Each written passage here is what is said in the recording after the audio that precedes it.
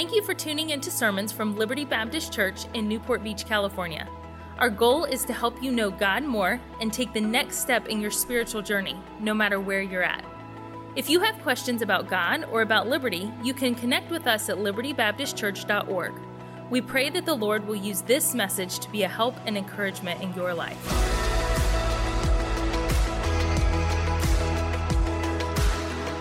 So go ahead and turn your Bibles to Hebrews chapter 12, if you would, please. Hebrews chapter 12. Thank you for coming, especially if you came last week and figured, hey, that was worth coming back to. I'm honored that you would do so, and we hope to give you some principles. We're just going to stay right in one passage here, and misdemeanor, felony, or insanity, the challenge of discipline. Now, I think earlier on in life, when you're in that earlier stage in life, maybe when you're dating or your fiancés or what is that called? You're engaged, sorry. And maybe even before children come along, you see other families, right? And maybe you're at the grocery store or what have you, and you see a child just throw a royal fit. What do you think there before you have kids? Oh, my child will never do that, right? That's just easy. That's just not going to happen in our family. There's just no way my child will never throw a fit. And I think it's easier earlier on in life to think, hey, this thing of discipline is just cut and dry, right? And the Bible just says these things, spare not the rod. And if you are really attracted to those concepts in Scripture, please seek out help, all right? And I'm so glad that we can sing about grace, God's grace, amen? And if you are just waiting for a grand old hymn about the judgment and justice and law of God, right? There's not a whole lot of songs written about that, but we have a lot of songs that we adore about the grace and love of God. And here's just the truth about us as humans. We are going to err, right? We will, because we are human. And so it would be good to err on the side of grace, right? But at the same time, we still do have some biblical principles about discipline, and it's a part of being a parent. And I know last week I kind of just finished really, really quick, but my last couple points were don't be weird, right? And but at the same time, don't stop being the parent, all right? Our children don't need us to be their buddy. And don't get me wrong, we talked about making connections and creating connections and paying attention to our children and understanding what they like and enjoy and the different intricacies of their personalities and finding those connection points, right? We want to have a friendship or relationship, but our kids need us to be the parents as well. Here's what we do know. Hebrews 12, verse 6 says this, "For whom the Lord loveth, He chasteneth." You know how I know God loves me? He chastens me. He corrects me. He disciplines me. That's one of the ways I know that God loves me. Now, they're never pleasant, right? When God has to get my attention, right? They're not pleasant times, but they're needful times. And I do have this understanding. If I work on a relationship with God, then I understand why these things are happening to me, why He needs to capture or grab my attention and correct some thinking, right? But it comes from that's much easier to receive when there's a relationship, right? It's much easier to speak truth, especially hard truths, into a person's life if you have a relationship with them, correct? And so we know, and young people, we have to know that we know that God loves us because He chastens us, He disciplines us. And at the same time, your parents love you enough to discipline you, to correct you. For whom the Lord loveth, He chastens. Let's have a word of prayer. Father in heaven, thank you so much for allowing us to look into your word, and I just pray that you'd guide us, Lord. We need wisdom. And that just really for every step of stage of life that's represented in this room, that you'd give us something good for our lives, Lord, in Jesus' name, amen. So certainly, I hope that there'll be, if you are out of the stage of raising children, you're past that. Obviously, if you are heading that direction, I hope this is just some things that'll help you just get set up, right? The longer I was in youth ministry, the more I realized I needed to get at these young people sooner in order to really impact their lives. And at first, it was like, well, hey, I had the high schoolers I was really keying on, and I really, it started to become evident that I needed to get them at junior high. And as I went along even more, it's like, hey, it really would be good if I could get at them when they're in junior church, and then when they're even younger than that. When I transitioned from youth ministry, out of youth ministry, my pastor allowed me, he gave me my choice of whatever class I wanted to teach. The teaching ministry was my choice. I was so thankful for that. And my choice was the young marrieds. We need to get at kids before they're even alive, right? And it starts with strong families and couples that desire to do right and glorify Christ with their lives. Now, don't get me wrong. It does not mean that if you have a later start in this, that you can't pivot and make adjustments and grow and do things right from this point on. You certainly can. But the sooner that you get these biblical principles in our hearts, the better off we are. But if you are past that stage in life, what we're going to do is we're going to look at the ultimate example of a father, right? And so if you're past that stage of raising children, hey, let this be a really important reminder of our Heavenly Father, right? Hands-on mentoring and training is the most effective teacher, right? We form ideas about marriage and family based upon what we see. That can be a good thing, that can be a bad thing.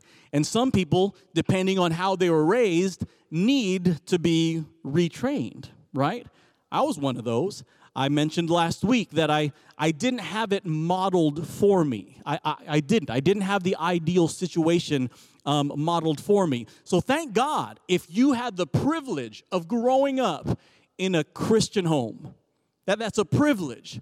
And thank God, young people, thank God if right now you are growing up in a spiritual greenhouse, so to speak. If you're growing up with a mom and dad that love you and love each other and love Jesus, and you thank God that mom and dad don't just come to church on Sunday morning, but they're back on Sunday night, and here they are on midweek service, and they come out for outreach, and your lives are filled with ministry and filled with each other and with the Word of God and godly music. You thank God that God has given you the privilege of being brought up in a Christian home. Not everybody has that privilege. But still, so if you grew up in that, it doesn't mean that you can't benefit from biblical teaching and counsel, right?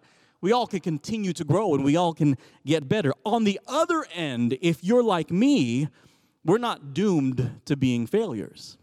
We're not. We do need to pay special attention. I think it's really, really, really important to get really good counsel and guidance in this. But ultimately, when I said I did not have the ideals of Scripture modeled for me in my home growing up, I still did and do have the greatest example of a father, and that's God, my Heavenly Father. And I love the song. It's simple. It's worth the repetition. He's a good, good father. Amen? And he is a good father. And so ultimately, he is my example. And so I just like to look right through this passage and take a look at how God chastens us and use that as our textbook for the challenge of discipline. We look at verse number 2 to start. Looking unto Jesus. That's a good place to start. The author and finisher of our faith, who for the joy that was set before him endured the cross, despising the shame, and is set down at the right hand of the throne of God. Now you understand, hey, we're headed towards Easter, and we've spent some time pondering the cross, and I hope when we have a special time like communion that it truly is a memorial of what Jesus Christ went through for us, and his shed blood and the broken body and all those things. He despised the shame, yet still it says here, who for the joy that was set before him. How could there be any joy when Jesus Christ knew that he would be humiliated before all mankind, that he would be beaten and bloodied and spat upon, and he would hang naked before the world? Why would there be joy? Because he loved us, right? He loved us, and there was joy that was set before him. There was an ultimate goal after all this stuff, right? And so it starts off just with this idea, okay, it's about Jesus, and there is joy at the end of it. And there can be. There can be. And the teenagers don't have to be a nightmare, right? They don't have to be. They can be fun times, right? And it's going to have its challenges, no doubt about it. And then, of course, as parents, we have to navigate this thing. Okay, what's appropriate now? It's different when they're 7 years old and now they're 17. If you think it's exactly the same, you need counsel, right? Talk to pastor, because it's not the same. 7 years old and 17, they're totally different stages in life, and so we come at those in different ways, but it's still, there's the joy that is set before us. Verse number 3, for consider him that endured such contradiction of sinners against himself, lest ye be wearied and faint in your minds. Okay, so hold on a second. So in this passage here, it says, hey, consider what Jesus Christ went through, because we're going to be tempted to be weary and faint in our minds, because there are going to be times in life where we think it's rough, but it's actually not. Or there will be times in life that are legitimately rough, but still we think of Jesus Christ and what he endured for us. Right? We keep it in perspective. Verse number 3, for consider him that in, verse number 4, for ye have not yet resisted unto blood, striving against sin. So he's putting it down there as he's writing to these people who certainly want to serve God, and he's saying, hold on a second, you haven't resisted yet unto blood. You haven't paid the ultimate price. You haven't been beaten. You haven't been flogged as you've done these things, and you're going through some hard things, but hold on a second. Keep it all in context. Here's the first thought I'd like you to consider here as we look at this the challenge of discipline. Number one, keep everything in context, in its proper context. What do you mean by that? So we just looked at, hey, there's going to be times in the Christian life where it's going to feel hard, it's going to seem hard, or maybe it is hard, but we consider, hey, what Jesus Christ went through, or what the early church went through. For example, we go through persecution, I guess, in a sense, right? We certainly are, things are going downhill in our country, no doubt about it, but we still have so many freedoms, right? And we really have nothing to complain about. I mean, we have to be careful, and we need to be proactive in preserving our freedoms, but right now we still have much freedom to serve Jesus. And there are people in other countries, even other parts of the country, that don't have as much freedom. It was such a blessing. Liberty Loves this last Saturday to have so many people come out and pass out our little invitations for Easter. And I went out and got to canvass an area. And before I did so, of course, I prayed, and I got the hand sanitizer, rubbed it on my hands, right, and I put my mask on and all that. And so I go to door, and I'm not knocking on the doors, but I'm just placing it on there as best I can, and I'm keeping the mask on just in case somebody comes to the door. And of course, at one door, it's just bound to happen. Somebody was stepping out as I was stepping over, and they didn't have a mask, but I had my mask on. But as soon as they saw me, they grabbed you ever see that? Grabbed their shirt or whatever they were wearing and put it over almost their whole face. And I felt like, do I look that dirty? I mean, do I scream COVID positive? I mean, and so for me, it's just a thought. It's like, that's about as bad as it gets, right? I'm out there trying to serve the Lord, and somebody's afraid of my germs, and I get that, and we shouldn't be offended by those things. And we could tell other stories of when we're actually knocking doors and somebody slams a door in your face, and it's going to happen. Somebody might curse you out. I told a story maybe a month or so ago when I was preaching that I actually had the police stop me when I was in Claremont City in the Inland Empire. They stopped me and told me to get out of Claremont, and that's kind of a bummer. I mean, it really is a bummer. I went back the next week after I talked to the watch commander. But hey, I was told by law enforcement, and we could complain about it. I could make a big deal about it, But if I keep it in context, man, there have been so many more Christians who've endured so much more than I have. And so we keep it in context. And so young people, in the same way, hey, your life is not ending if you've been put on restriction, or you've lost your phone for a short amount of time, or you can't do this or do that. I mean, keep it in context. It may be terrible, and we're going to talk about that. It may feel like life is ending, but your life is not ending. At the same time, parents, keep it in context. Hey, we're going to mess up, we're going to trip up, and we're going to do things wrong, and we're going to say the wrong things, we're going to do the wrong things. But every little mess up is not dooming our children to carnality and paganism. It's not. And I know, and here's the thing that we struggle with. The parents who are most committed to glorifying Christ with their family, we struggle with this because we want to get this right. We know the pressure, and we don't want to mess up our kids. Young people, I promise you, there's so much pressure on your parents because we don't want to mess you up, because we know what we are, and we know what we came from, and we're just trying to figure this out as well. And so young people, I'm asking you, cut some slack on your parents. Just give them some grace as well. They're trying to figure it out as well. They're trying to get to know you because you've changed a lot from 9 years old to 15. You're a whole different person, and it could be your parents is trying the best to get to know you as they're trying the best to get to know the Lord. And so young people, I'm asking you to just keep that in context. They're trying hard as well, and they've got questions as well, all right? Keep it all in context. I mentioned last week that I should have gotten more resources and sought more counsel, but even that needs to be kept in context. The scripture says that in the multitude of counselors there is safety. Multitude of counselors. And so there is safety if you get the perspective of a number of people. Now, you should seek out spiritually mature people, and as you've watched people, if they've raised children and they're doing well and they're serving God and living productive lives, then of course those are the people that I always wanted to run to, and they stood out in my mind as like, wow, I want to get to know those people and talk to those people. At the same time, so we get a multitude of counselors. So God wants these different perspectives, but ultimately, it's between you and God to discern what the proper counsel is. I mean, so there's a challenge. If God says the safety is in a multitude of counselors, and you might get 4 different perspectives, well, God, what's the use there? Why don't I just go to the one person? It's like, no, well, God wants you to seek Him. And God wants you to, there's some growth in the struggle, right? There is.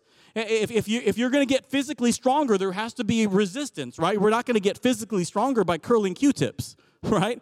There has to be some type of physical resistance. So in the same way, when we seek a multitude of counselors, we're going to have to go to God about that and use that some discernment and understand, okay, there's each one of our families has a different dynamic and different sensitivities. And so for us, raising our autistic one, I mean, that was a challenge. We got all kinds of counsel on that thing. And we had some people tell us that, hey, you discipline, you don't do it any different than you do your regular kids.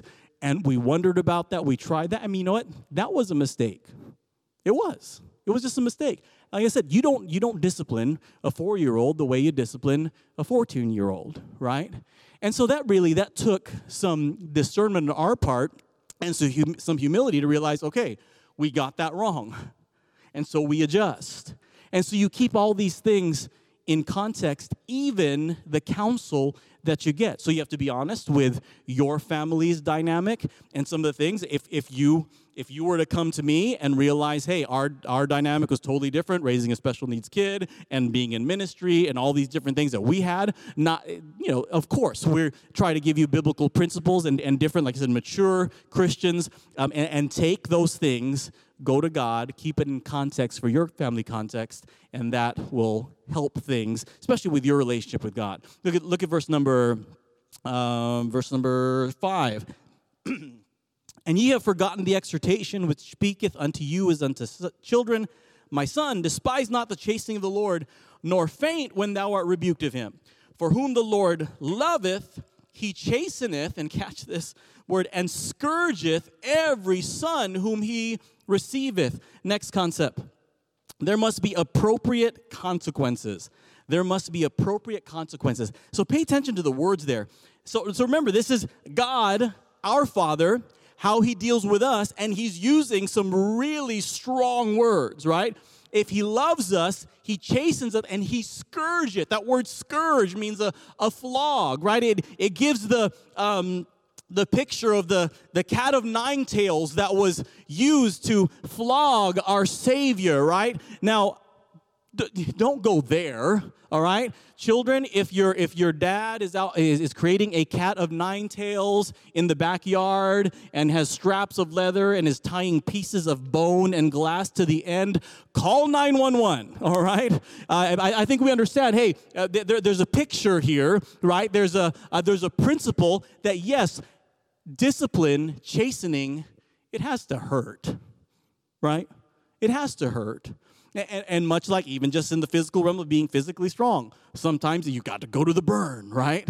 And you've got to push yourself real hard, and it's going to hurt in that moment, or it's going to hurt the next day, or what have you, right? In order to get stronger. And so consequences, it has to be appropriate. It has to be something that there's a price that is paid. Okay, so I know we're living in a world where, to be honest, I'm a little bit nervous speaking this, even though it's biblical truth. But the Bible does speak about spanking and the rod of correction, right?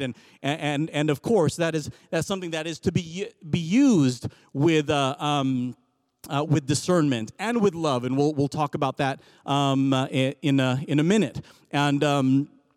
And you could talk to me privately about those things if you have some questions about that. And I hope this is something that's okay. But earlier on, and so for us, we felt like we didn't want to use our hands, as a weapon, right? And so when the children were young, there's a wooden spoon. I'll just say it like this. So one of my children, I don't know, we were going through a store and found a wooden spoon, all right? And so we went, he was young, and I don't think he was even being sarcastic, but he found this wooden spoon, and he says, some people use this for cooking, all right? And so, yes, this is true. And so we had a wooden, so you could put two and two together, right? And so you've got to pray about that and get some counsel there. But, it is certainly a biblical principle in that. And then just, as I said, we've had opportunity and privilege to watch a whole lot of families do a lot right? And of course, just getting to know young people and being friends with young people for decades. And I remember sitting around, and I don't know, we just got on the subject of the ways parents disciplined them when they were younger, and I never thought of this, but some of the kids, these teenagers, says, man, you know what the worst thing was?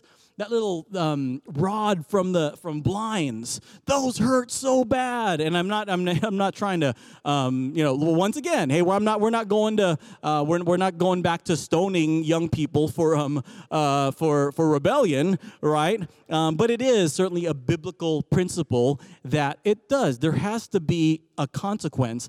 But just in this point, that word consequence is important, but appropriate consequence is so important as well. So we have that word scourge. And then verse number 11, look at verse number 11. There's a word, it says grievous. It's not joyous at first, it's grievous. So it's not meant to be fun.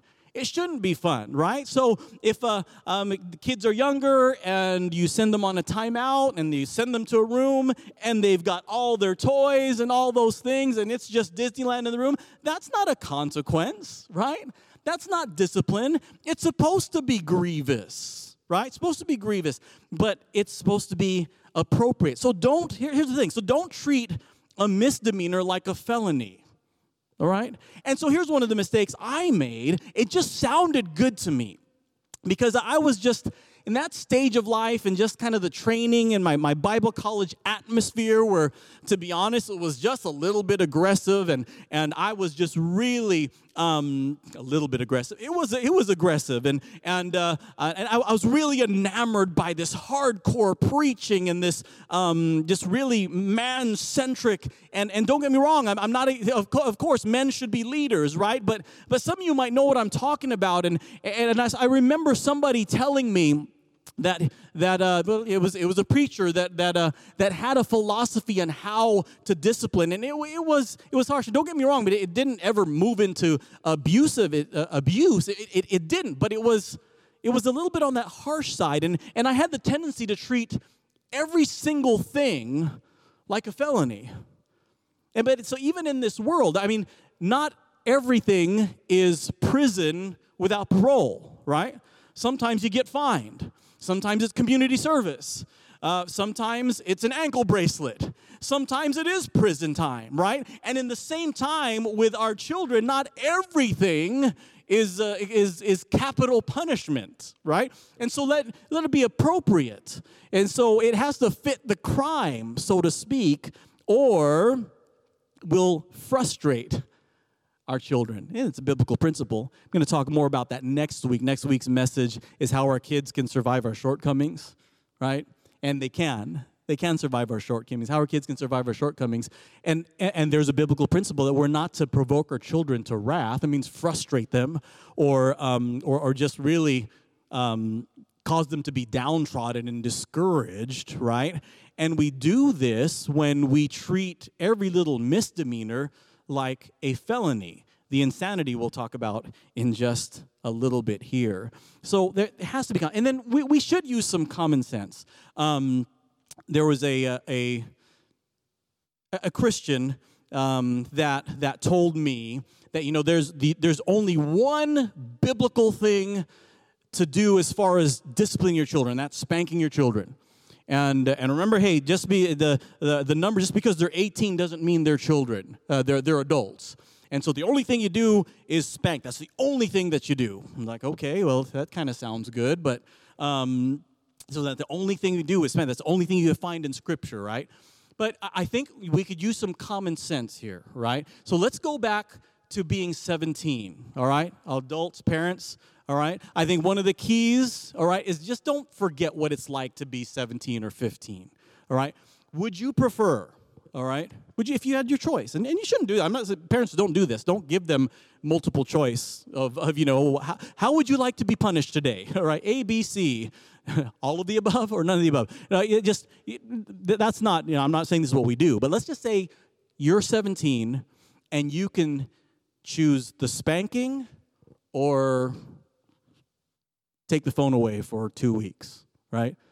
At 17, you're going to take the spanking every single time, right? So that's actually not a consequence.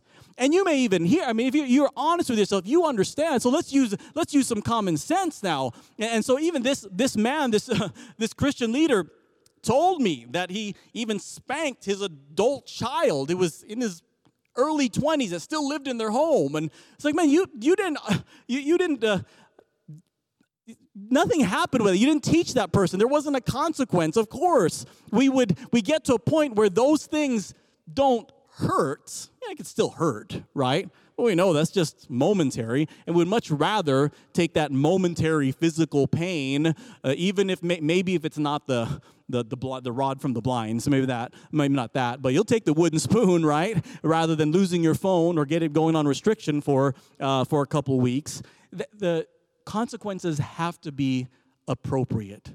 And so sometimes, there are privileges, they're not rights, all right?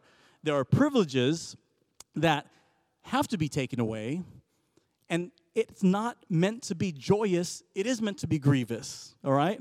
It is, it's supposed to be grievous. And so here's one thing to think about, and I'm not saying, you're not going to, I know scores of young people whose their parents did this, but they used, they would punish their children by making them memorize Scripture, right? Or write out Scripture, write out verses, right? Well, it's supposed to be grievous. So here's my opinion. Do you really want the Scriptures to be grievous? Do you? And like I said, I know dozens of young people, that's what their parents, and they're fine. They're totally fine. But for me, it just doesn't seem to match up with, okay, I'm going to use the scriptures to implement something that's supposed to be grievous in that sense, or memorizing scripture or writing down scriptures. It's just something to consider. There must be appropriate consequences. Look at verse number 7, if you would, please. Verse number 7. If, all right. That word if is really important in the Bible. So my next point here is our posture is conditional. Our posture, how we approach these things. And so young people, you have a huge responsibility in this, and you just have to be honest with that. I'm not trying to beat you up, right? And I'm not taking away the responsibility of us parents to do right?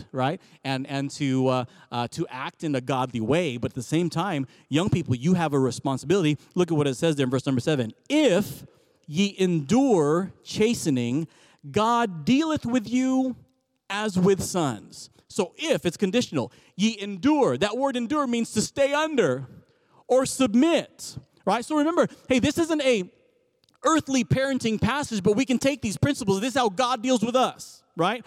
So when God chastens us, and if we submit, right, we stay under the chastening, then God deals with us as with sons. So you study the scriptures, you study Jewish history, and God has to alternate between this relationship as a loving father and a judge. Right? But who was that dependent on? The children of Israel. And so there were times where God's loving care and compassionate care was just prominent, was at the forefront of his relationship with Israel. But there were times when necessary, and a lot of times because of the actions of the children of God, Israel, that God had to deal with them not as a loving, compassionate, patient father, but that God had to deal with them as a judge. And the law had to come down. Who was that dependent on?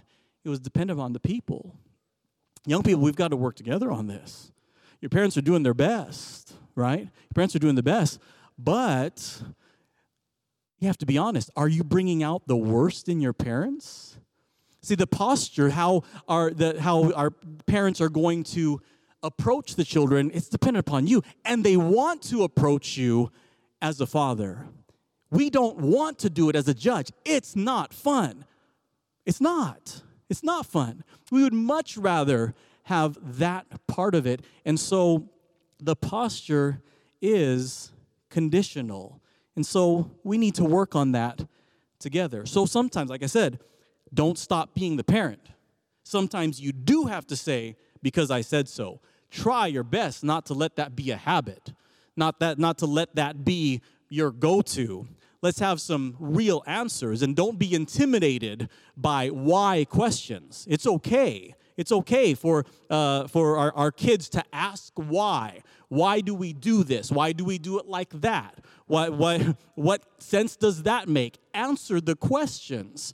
And sometimes you have to say, because I said so, but it shouldn't be the norm. It shouldn't be the blanket statement. And if you don't know, be honest and then find out. Find out why. And have some truly biblical principles and rules in our home. Look at verse number 10. Look at verse number 9. Furthermore, we have had fathers of our flesh which corrected us, and we gave them reverence. Shall we not much rather be in subjection unto the Father of spirits and live? For they verily, for a few days, the fathers of our flesh, chastened us after their own pleasure. Wow.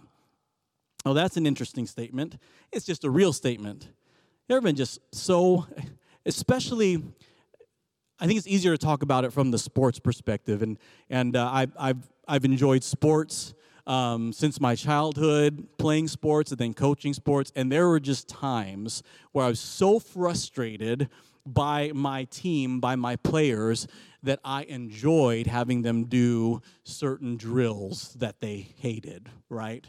And I was just in the flesh, right? And I just wanted to, hey, they had a bad attitude in practice, okay, I'm going to run them some more, right? Didn't matter how hot it was, and I kind of enjoyed that. I was just kind of in the flesh, and we have to be careful as parents. And so my next point here, it says, we must stay in control. In disciplining, this is so, we must stay in control. The Proverbs tell us that a man who doesn't have control over his spirit is like a city that is broken down and without walls. And what that means, we don't have any spiritual protections. We don't have control over our spirit.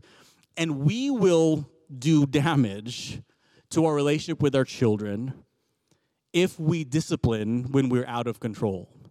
And so obviously the ideal is the event happens and you step away for just a little bit and you're able to take care of it in a rational sense, in a rational way, and then take care of it and dole out the discipline, right? But sometimes, and here's just the truth because we are human, right? Sometimes we get mad. That is not the time to discipline our children. Take a few minutes. Take a few hours if you need to. It's much more important that you do this under control because we will say the wrong things and we will do the wrong things when we're not in control of our spirits. Early on in youth ministry, I was about 21 years old. I'm doing my first youth rally. We're expecting about 500 kids at this youth rally. And I'm getting prepared, and I have kids helping me out. And there were 3 boys in particular. They're about 14, 15 years old. I'm stressed out. And I don't remember what I was doing, but I got in my car. I had a couple boys, and they were driving to get something. And there was one boy. He's 15 years old. He's looking in the back of my car, and he's got this sheepish smile on his face. I said, "Did you put something behind my car?" I was like, "No." And so he's looking. I'm getting ready to back up, and he's looking. He's just smiling. He's like, "Did you put? Do you have something under my tires?" It's like, "No, Jay, I didn't." And then so I back up, and then he just starts cracking up. And the other guys start cracking up too. And so what he did is he got these ketchup packets, and he just wound them up a little bit, put them behind my tires, and then when I backed up over them, they exploded behind. Didn't even touch my car or my tires. But I was so mad because I was so stressed out. And I looked at him and I said, "Hey, don't you ever look me in the eye and lie to me again." And the guys were like, "Whoa, what's going on?" And I was stressed out, and I responded in a wrong way. So I texted these guys. They're now in their late 30s, and they're serving the Lord. And I told them, "Hey, I can't believe I'm going to tell this story of me losing it when you put ketchup bombs behind my car. It's just so ridiculous." And then all of a sudden, this one text with these couple young men that, that's young. Now, it literally turned into about 100 texts of them coming clean with all kinds of stuff that they did, and all the men in the church that they drove to say bad words at them. I mean, these were just those kinds of kids that brought out the worst in people. It's like, man, you guys were worse to even other people. So, "Oh yeah, we were bad." And these guys now, they're serving Jesus with their heart. They love the Lord. They have good families. I mean, but if you would have looked at them, you are related to one of these guys. Gina's nephews and niece were in my youth group, but we still have we have a good time, and it seems like every month they admit to something that they did when they were in youth group, but I just thought of that as just, okay, that wasn't the biggest deal, right? But, and I know I'm known for some vulnerability and being transparent, but there are just some things that I'm not going to talk about, some of the mistakes that I made as a parent, but I'll tell you I made them, and I didn't always stay in control. And I think all of us as parents have done that, right? We have, because we're human, right? And so it's much more important. Hey, okay, I need to get this taken care of in 5 minutes or 15 minutes. No, you don't. Give it a couple hours. If you need a couple hours to chill out, take a couple hours and chill out. You need to be in control. It's because these big negative events have real huge sticking power in the minds and hearts of our children. They do. And not that it's not overcomable. Something like that was ridiculous. Those kids still love me, and I did, there's some things that even with my own children, I should have given it a few minutes, right, before saying something or whatever, right? But like I said, our kids can survive our shortcomings, but we must stay in control. Also in verse number 10, for they verily for a few days chastened us after their own pleasure, but he for our profit, that we might be partakers of his holiness. Next, beliefs need to be corrected. Beliefs need to be corrected. All right, so the parent that's in the flesh, we are really, the truth is, we are disciplining after our own pleasure because we want to do this. We want to get back at you, right? We're doling out our vengeance upon you, right? But he, God, it's not about vengeance. It's about us, our children, being partakers of God's holiness, ultimately. That's what it is. But he, for our profit, that we might be partakers of his holiness. So, as an example, let's say you just have a rule, you have a standard, right? This type of music or this artist is not to be listened to.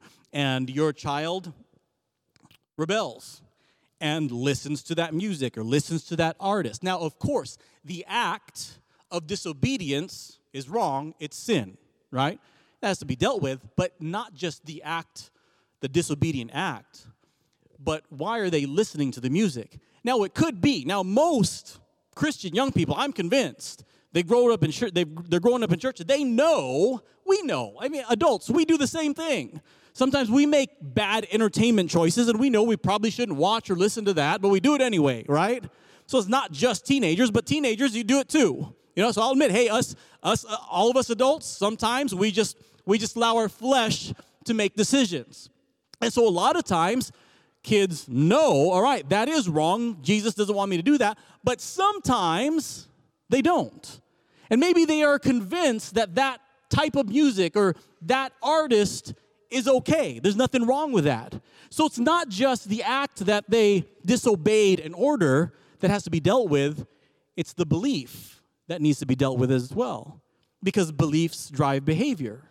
So if you have to deal with, okay, this is why that music is off limits for our family, because it's about us being partakers of God's holiness, right? And verse number 11 says this, that chastisement yields the peaceable fruit of righteousness.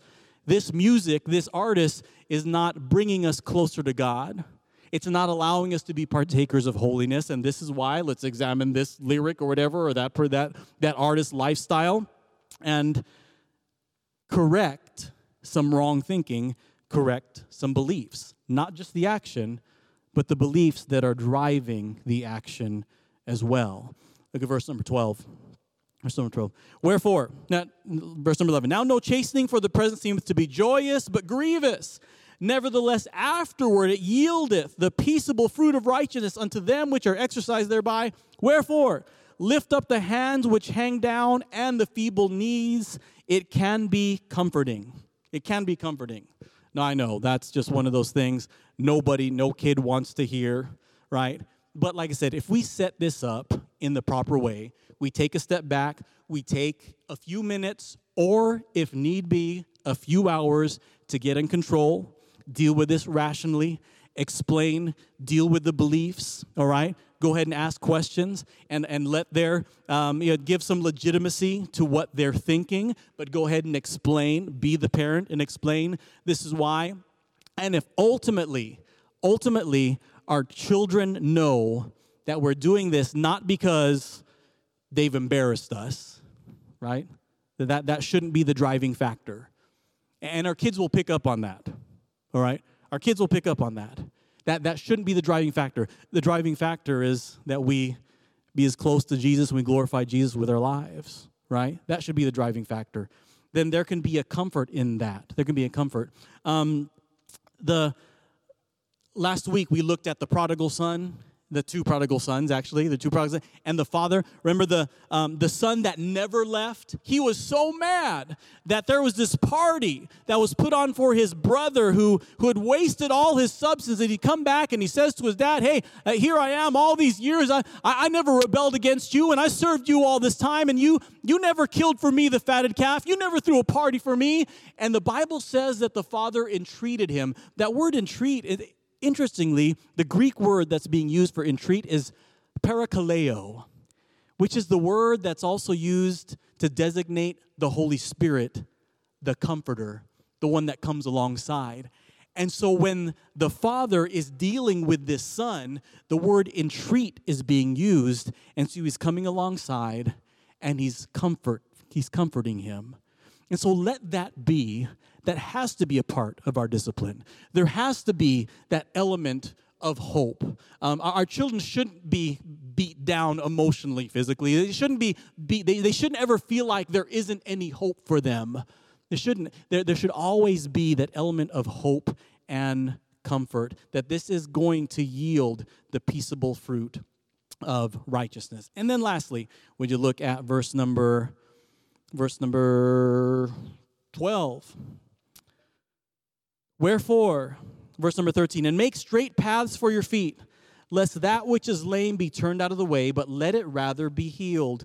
Follow peace with all men and holiness, without which no man shall see the Lord, looking diligently, lest any man fail of the grace of God, lest any root of bitterness spring up trouble you, and thereby many be defiled.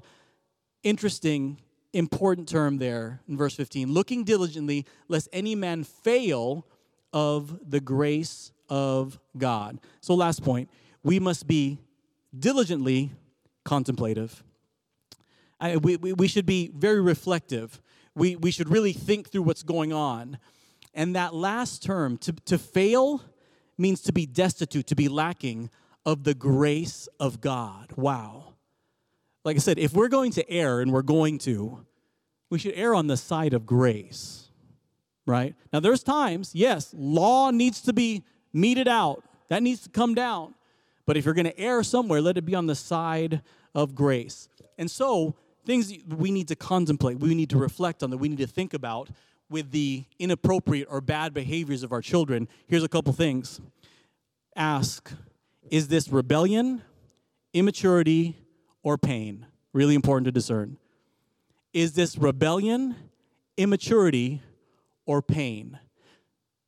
The title ultimately is clickbait, I understand. Misdemeanor, felony, or insanity. When I talk about insanity, it's talking about immaturity, right? You got to remember what you were like at 12 years old. You didn't get everything, right? Not everything that you said at 12 years old you meant. Even when you were 14 years old, you said something and adults took it a certain way and you didn't mean it like that, right? You can't forget what that was like, right? Insanity, immaturity. Sometimes things happen, young people do things, and it's out of immaturity that it happened, and that has to be dealt with in a specific way. Sometimes it is rebellion, and that has to be dealt with in a specific way. Or sometimes it comes out of pain. You understand, sometimes bad behavior comes out of pain. It does. It does. And so discerning that can be a problem. But if you deal with the hurting young person in just as if they're rebellious, you'll deflate them. You can destroy them emotionally. If you deal with the rebellious teenager as if they are immature, you'll embolden them. If you deal with the immature one as if they're rebellious, you'll confuse them, right? I mean, because they're just really not thinking it through, and you've labeled them a rebel, and maybe they just some things need to be explained, right? Or just some grace, some things understood, like, okay, that's a 14-year-old, and we'll do it with some guidance, right?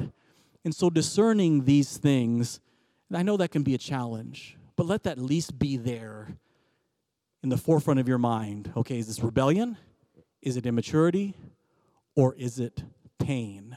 Is it pain? Because we don't want our children to grow up bitter, as that last statement says.